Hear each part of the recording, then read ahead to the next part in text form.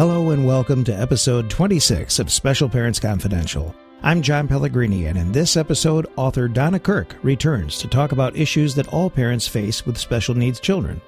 Donna Kirk and her husband Ed have been through just about everything that a parent of a special needs child can face. A terrible, life-altering diagnosis, years and years of therapies, trying to find help for their severely disabled child, watching their child struggle into adulthood, and finally facing the hardest loss of all, the death of their special needs child. In Special Parents Confidential episode number 23, I spoke to Donna about Finding Matthew, the book she wrote that detailed all those struggles and the life of her son. After we finished the interview, Donna contacted me again and asked if she could talk about the lessons that she'd learned and how they might help parents who are currently struggling and trying to cope with the emotional roller coaster that raising a special needs child can cause. So that's what we're doing. I spoke to her again on Skype from her home near Toronto. The first thing, as she said, she wanted to talk about was honesty, because she felt it was important for parents to be honest with themselves and with each other about the situation they face with their kids. I asked her to expand on that thought. Well, and yes, it's a favorite thing of mine because I saw it and I experienced it myself when Matthew was really little. I mean, we had the biggest shock of our lives when the doctor told us that he was a vegetable with a heartbeat and institutionalized him. And it takes a while to recover from that. But then I could see that he was anything but. He was doing things and he, learned to sit up. He learned to swim. He learned to walk, not till he was 7. But he was anything but this vegetable. But it takes a while, I think, for a parent who's had that kind of shock to personally develop a sense of what they feel. And then they can be more honest because they know more. But I've also seen, and myself too, I include myself in this, when we adopted our daughter when Matthew was 2, and then the Children's Aid Society suggested a nursery school for Matthew. And it was a school that catered to kids with developmental disabilities. And right away, I just decided that wasn't for me at all because my son didn't have a developmental disability. And the woman who ran the nursery school said to me, well, just give it just bring him over and leave him for a day. And I was so shocked when I saw those kids. Some of them were in wheelchairs. Some of them couldn't sit up at all. They were lying on the floor. And I cried all the way home. And I remember saying to my husband, I just, I can't leave him there. And he said to me, he really needs some time away from you. He needs to develop on his own. And if these people, and he asked me questions, did they seem kind? Was it a happy atmosphere? All that sort of thing. And excuse me. And I said, yes, it was. So at the end of the day, we agreed to sign him up to the school. And honestly, it was the best thing for him because those people were fabulous with the kids. But there was a denial on my part. He'd wake up one morning and he'd be fine. And it's just the way you think. And you want to protect your child from staring people but thank heavens for that little nursery school. Mm-hmm. So that was my first introduction to being honest myself. And, right. It was very important for Matthew and for me. Right. Well, we had the same thing too when we signed our son up for, early childhood special education. He cried furiously when we got him there. And, and what was really nice is that the teacher called us about maybe half hour, 45 minutes later. And she said, as soon as he got in the classroom, he was fine. Yeah. Thank you, teacher. Yeah, exactly. And that happened. Still crying. Right. And then that happened for about 3 or 4 more days of dropping him off and him crying and clinging and not wanting to go, and then finally getting him to go in. And she'd call us, yeah, he's fine. Mm-hmm. He's happy to be here. And so then eventually he finally realized, okay, there's no reason for me to cry. Mm-hmm. But it was, it's a tough thing to do, but you're right. You do have to be honest about that.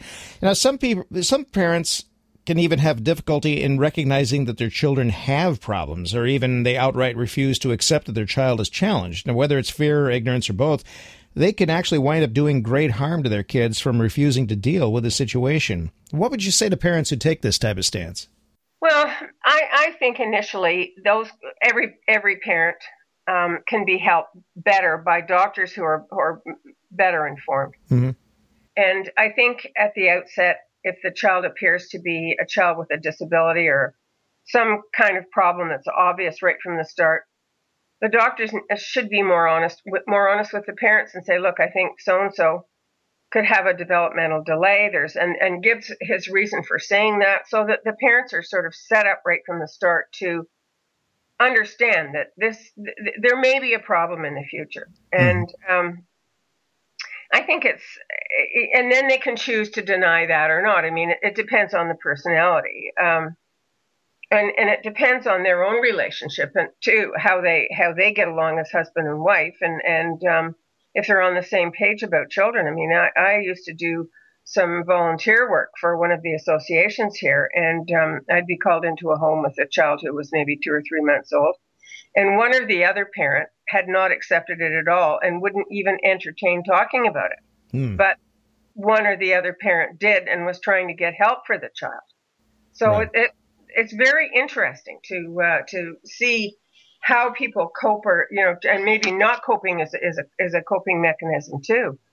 And I think that you have to experience the child for a while and see what the child is doing or not doing, and particularly if you have other children and this special kid isn't meeting the milestones, and becomes pretty obvious. But it takes time. I think some people, possibly it might be they're concerned or worried about stigmas or something like that. But what the interesting thing is, for me, I didn't notice so much stigma being attached to once, we say, well, he needs a little extra help in school and he gets some special education and all that, but it's helping him.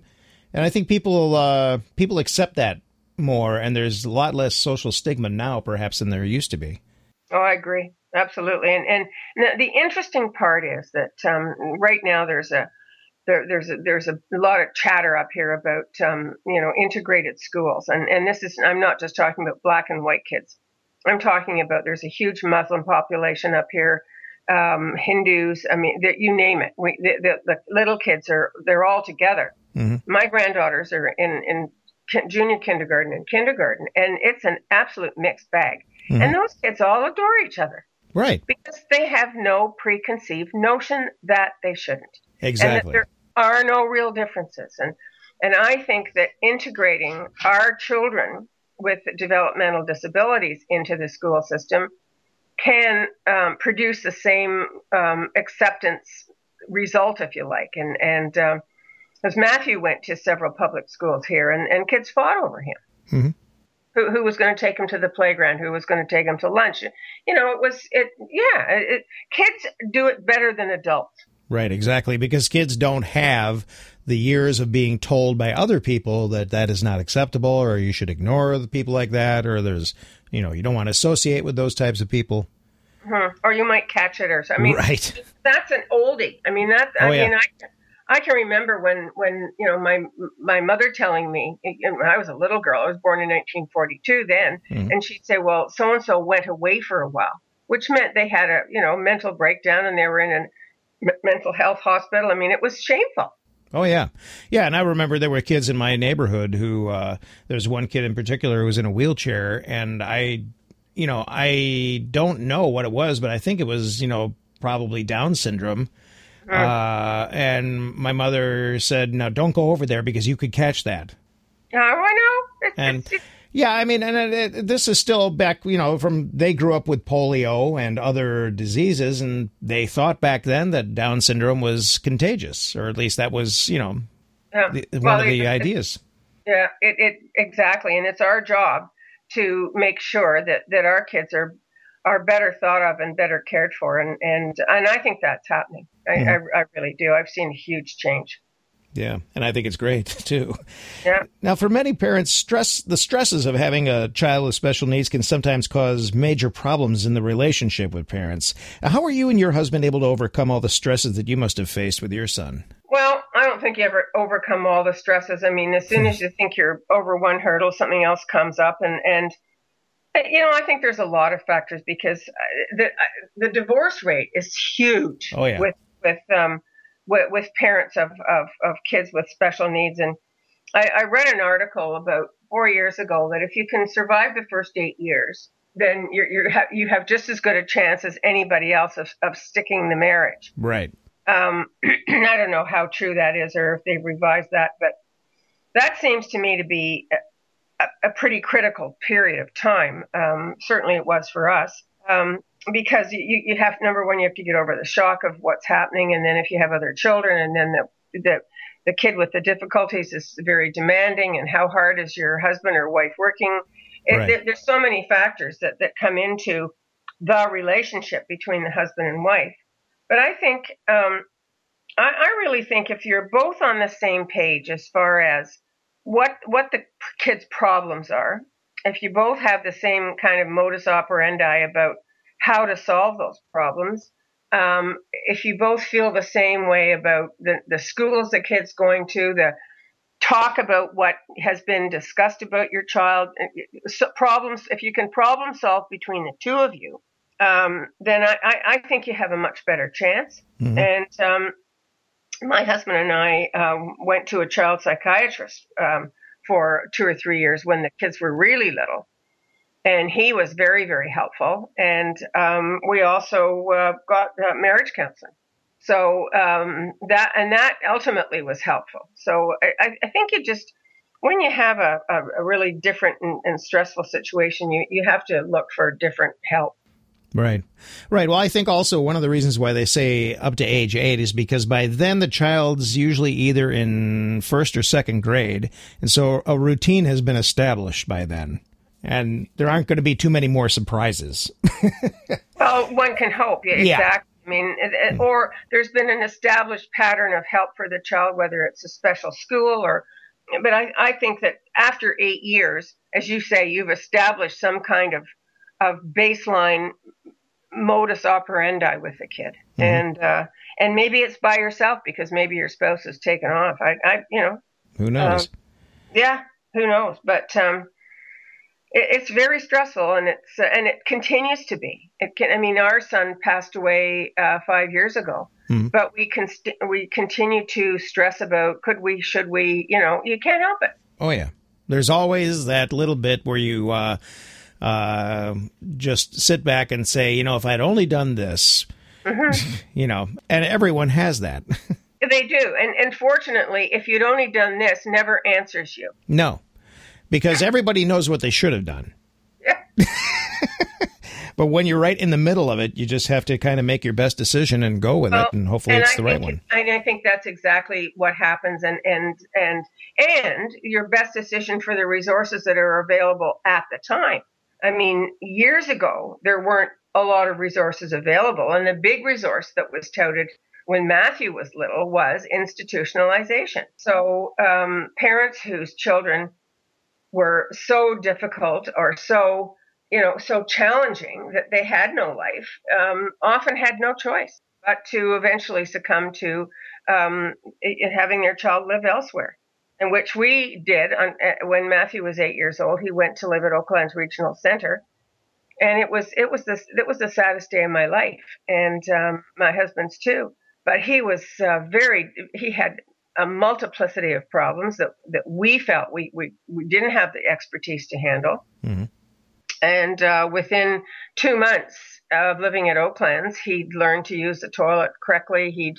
He'd stopped this vomiting at will, which we thought was a behavioral issue, and in fact it turned out to be. And they helped him to some degree.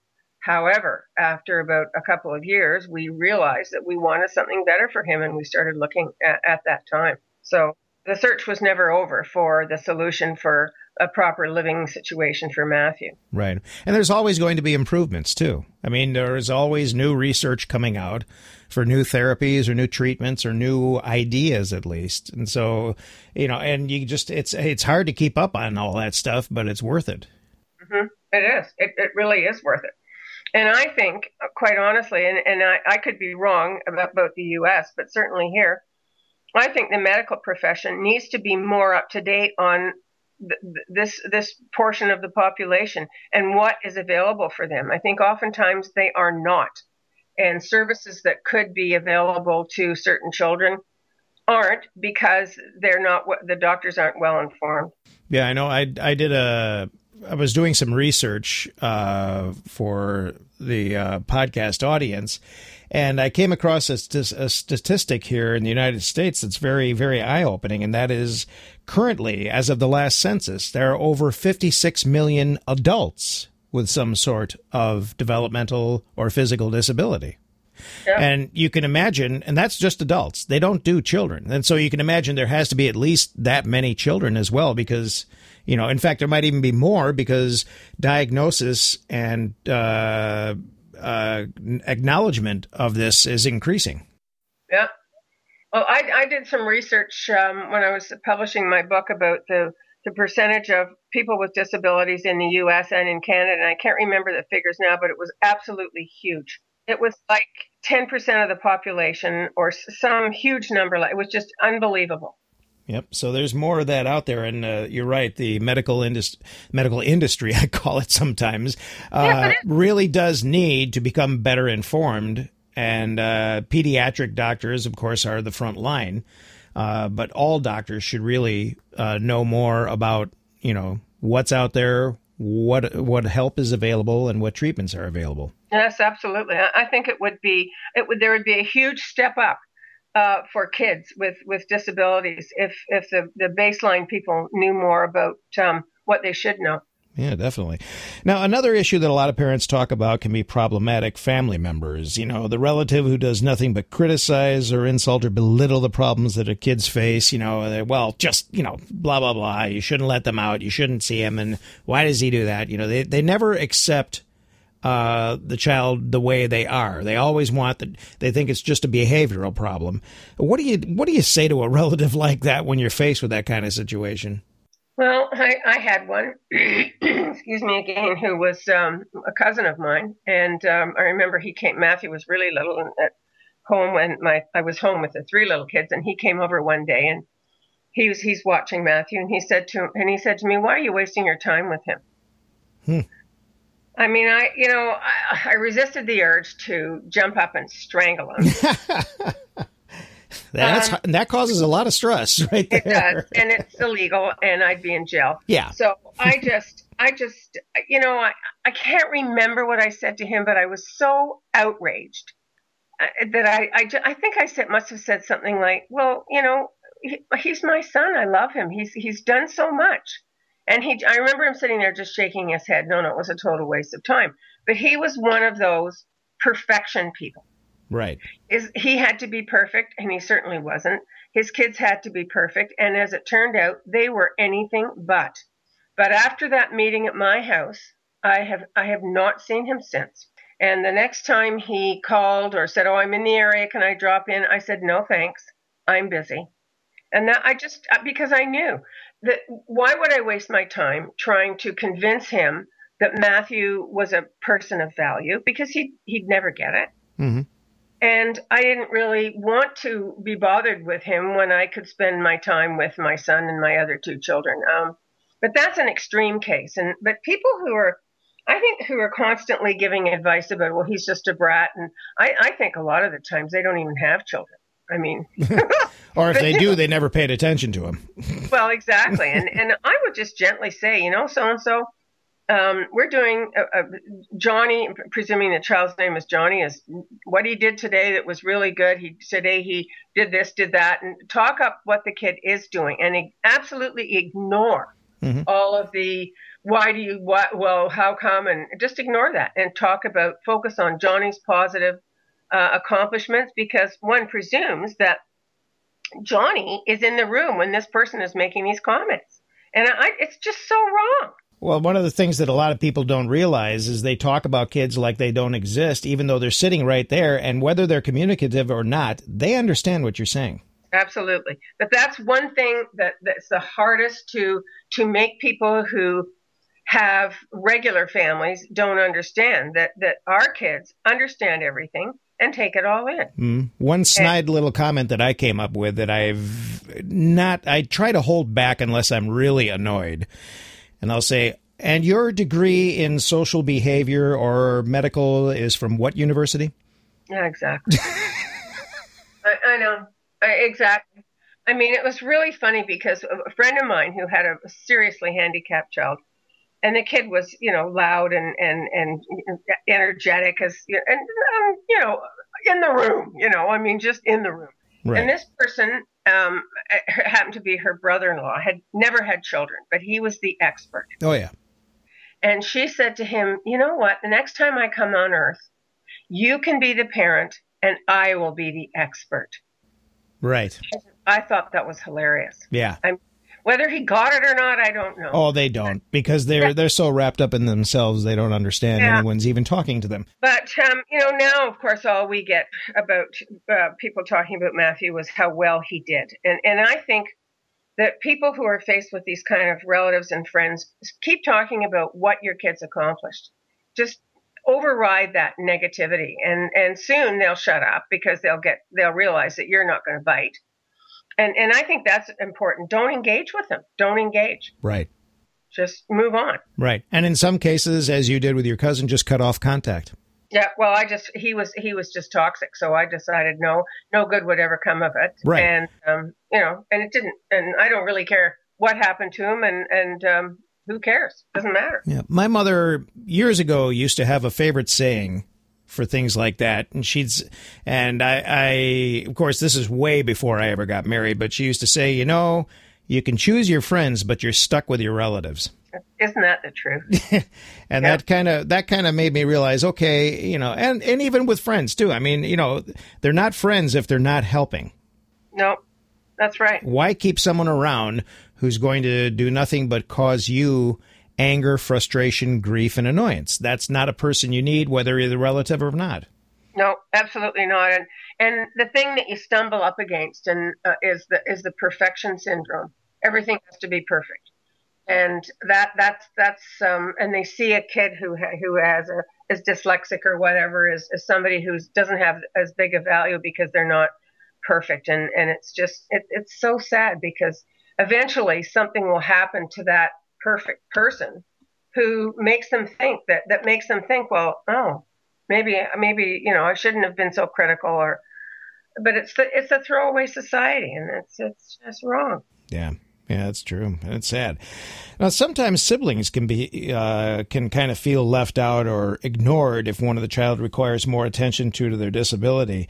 How did Matthew's brother and sister cope with his situation? And were there problems involving attention or feelings of being ignored for them as far as, I mean, you can't control completely a relationship, but sometimes there is some feelings of being left out or ignored because one child in the family requires so much more attention. Well, when Matt was little, of course, he went to Peter Pan Nursery School, and my other two kids were in nursery school pretty quickly too, because I didn't want my children to have to focus on each other. I wanted them to have their own experiences, which they did. And when they were at home, we tried our best to equally include everybody. And but the person, funnily enough, who reacted to lack of attention when attention was being focused on others was Matthew. He'd get really cheesed off when I would, do something with Kelly or do something with Joseph or do something with the three of them, and he was just sitting there. I mean, it was like, look at me, And I've asked my kids, did you feel, that mom or dad paid? And they said no. Now, I mean, I don't know. They were so young. But don't forget, John, when Matthew was 8 years old, he went to live at Oaklands Regional Center. Right. So he was out of the house. He was out of the house. However, he was home for 2 days a week. We brought him home on every Wednesday and all day Sunday. Mm-hmm. But I would say that because he wasn't around 24/7, his siblings did not experience the mom and dad are paying too much attention to Matthew. Right. So that really, for us, it's a bit of a different situation. I mean, I felt guilty all the time because he wasn't around, but we had to make the decision for reasons that were critical to their family structure. And I mean, he was a kid who never slept 2 or 3 hours a night, and then he was awake. And I mean, that was just one thing. But you make the decisions at the time. and then you live with them. And then when you realize that you want something better, then you go out and find it. And that's what we did. So. Right. So, yeah, it is a complex issue, because a lot more kids now are staying home. Oh, yes. Well, you can't, there's no institutions in the province of Ontario. Well, I'm telling lies. That there's Oaklands Regional Centre is still there. Mm-hmm. And I believe that, I don't know if they take admissions except under extreme duress. And that would be the family in crisis, death of older parents. That can happen now in some places. It has to happen. Right. Because some folks have lived at home all their lives and their parents are in their 80s, and you can imagine. Right. Well, I know that there are some nursing homes and assisted care facilities here that will take severely handicapped children, but that has to be, an extreme, and I don't know exactly how all that comes together. But, for kids with autism or things like that, where they're, uncommunicative, but otherwise, able to learn to care for themselves, most of those types of situations, the kids stay home now. So it's hard. It's a balance that's very tricky. And unfortunately, I do know of a lot of situations where, siblings will say, yeah, I really think I got ignored all the time. So, I bet. Oh, I can just imagine. Mm-hmm. And they probably did without meaning to. Right. And then, of course, some of that can be just simply perception. The perception of what one person's going through may not necessarily be what actually is happening, but that's your perception. Mm-hmm. That's absolutely right. And you're entitled to your feelings. Right. Right, yeah. Now, unfortunately, there can also be a rush to make snap judgments about a child's disability or handicap or disorder, which can cause a lot of stress. What do you think parents need to keep in mind when they're dealing with these situations? Well, I think it depends on who's making the judgment and what authority do they have to make the judgment. I mean, if you're talking to a physician or a specialist, then it's more of like a diagnosis than anything else. And I think as long as, sometimes these labels are put on kids and then they're prescribed medications and then you're into a myriad of problems with, does it work? What are the side effects? Is the side effect worse than, I think I would not allow anybody to make a snap judgment about my kid and ever. It's just, well, one case for Matthew was when he was learning to walk and he walked on his toes. And I took him to the family doctor, and he said, well, I'll send him to an orthopedic guy. So we took him to a doctor in town here, and the doctor looked at him and said, oh, yeah, I'm going to have to cut the tendons in the back of his heels, and then he'll put his feet down. And I thought, no, you're not. So we came home, and my husband and I discussed it, and I said to Ed, I went back to the family doctor, and he said, well, take him to a therapist. So we took him to a therapist, and she just said, oh, just move his feet up and down, up and down, up and down, as many times a day as you can tolerate it. And we did that, and in 6 months, he was walking on his feet. Yeah.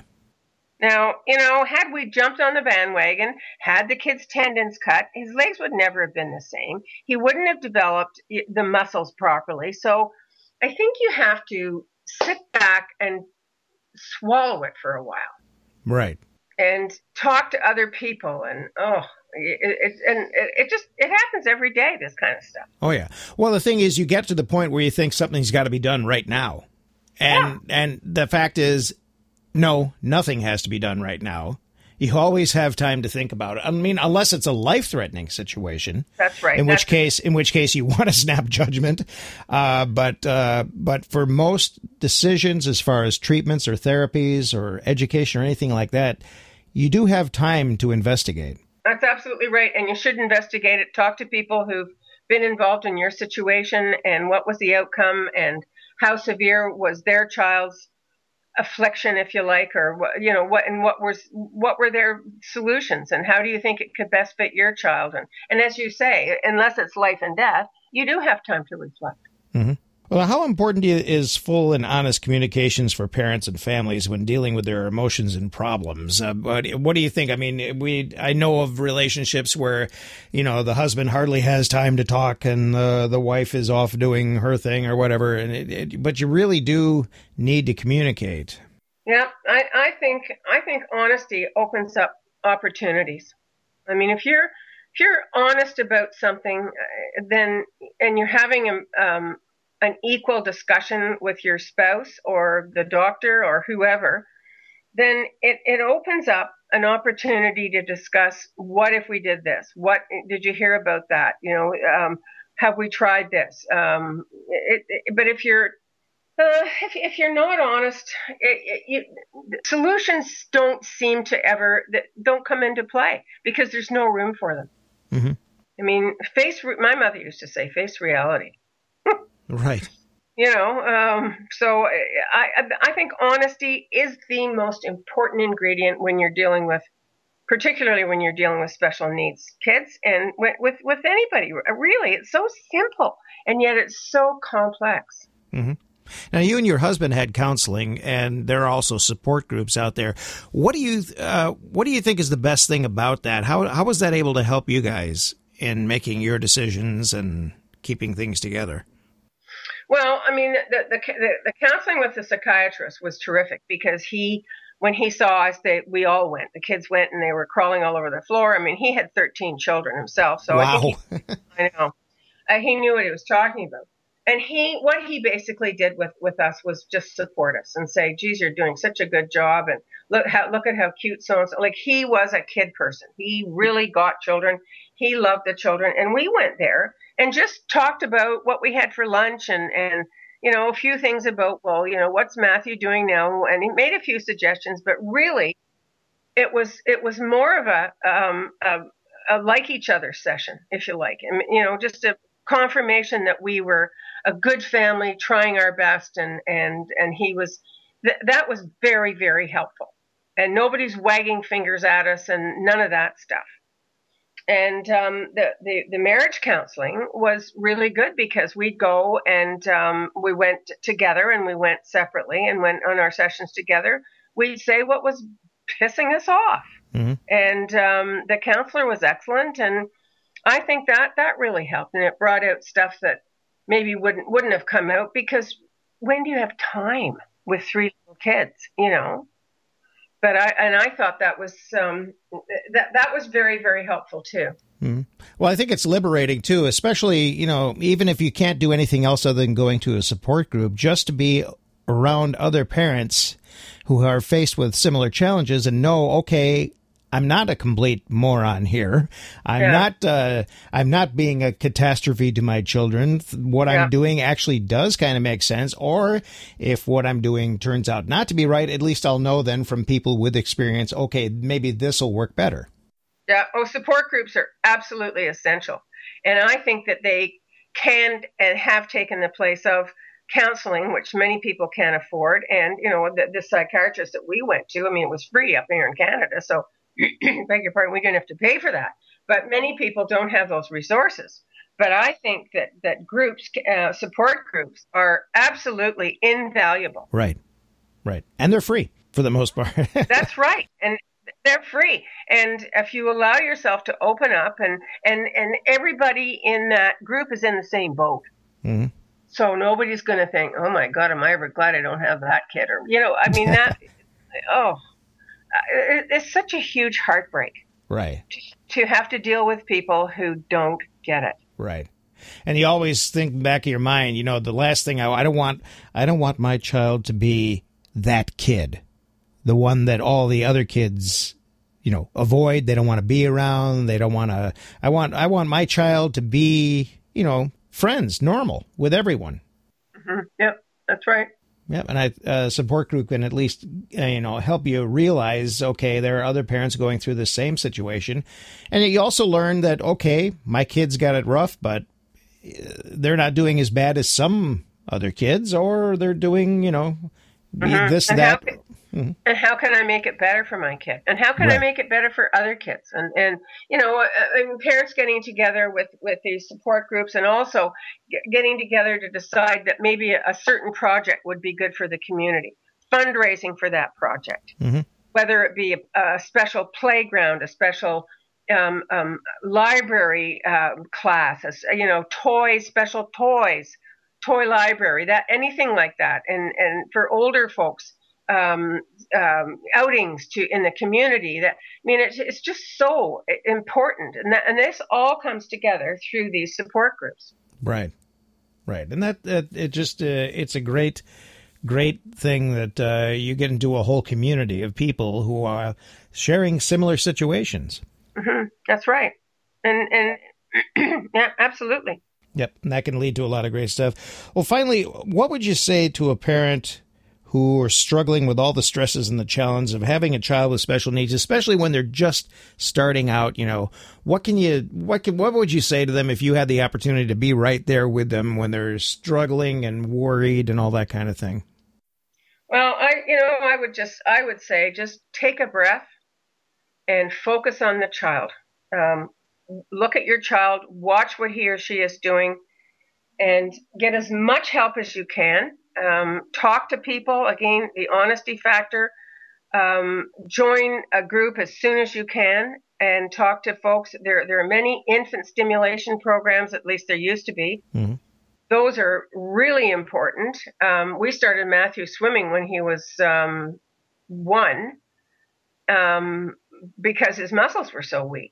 And so, to me, and I met people, it's sort of a ripple effect. You meet people at all these groups and it just starts there. Get out in the community and realize too that you cannot spend 24/7 with this kid. So if there's an infant stim program and you can go and have your hair done, or if you're a stay-at-home dad and, go to the Canadian Tire store or Lowe's or whatever they call it down there and spend some time on yourself too, and then you'll be much better equipped to come home and look after your high needs kid. Right. And I think it's important that you realize you're not alone. There are other people out there going through the same challenges. Yep, that's right. And like I say, I always go ahead. Sorry. Find those people. And right. Yeah. Yeah, well, I always say that the best advice I ever get is usually from parents in similar situations, more so than from some experts. Yeah, who are in similar situations and have had experiences, and they can relate to what worked or what didn't work and why. Right. And you can apply it to your own experiences, and it's not the same world as it was 45 years ago when Matthew was born. Things are so much better, and kids are doing so much better as a result. And I think society sees persons with difficulties so much on a different level now than they used to. I think we're realizing that there's a lot more going on and they have much more to contribute than anyone ever thought. Yeah, that's absolutely right. Well, thank you so much for being part of the podcast again, Donna. This is great. You're welcome, John. Thank you for inviting me. Donna Kirk's book, Finding Matthew, which details the life of her son who was born with severe disabilities, is available on Amazon. We have links to her book and her website, where she has a blog and lots of other helpful information, on the page for this episode. I'd also encourage you to go to the helpful links page on our website, specialparentsconfidential.com, where you can find lots of great resource information on many support organizations and reference sites with valid, credible information. As always, a reminder, if you like this episode of Special Parents Confidential or any episode that we've done, please share our site with your friends, family, and all your connections on social media. You can do this easily with the social media buttons located on this page. Like us on Facebook, follow us on Twitter, add us on Google+, Tumblr, LinkedIn, Pinterest, StumbleUpon, Reddit, or other social media sites. You can also sign up for our email service and have new posts and podcast episodes delivered right to your inbox the moment they're available online. We're also on iTunes, Stitcher, and now Pod Directory as a free subscription. And if you have a moment, feel free to write a review about our podcast there. Anything you can do to help spread the word about Special Parents Confidential will help us be able to continue these podcasts. And that's it for this episode of Special Parents Confidential. I'm John Pellegrini. Thanks for listening.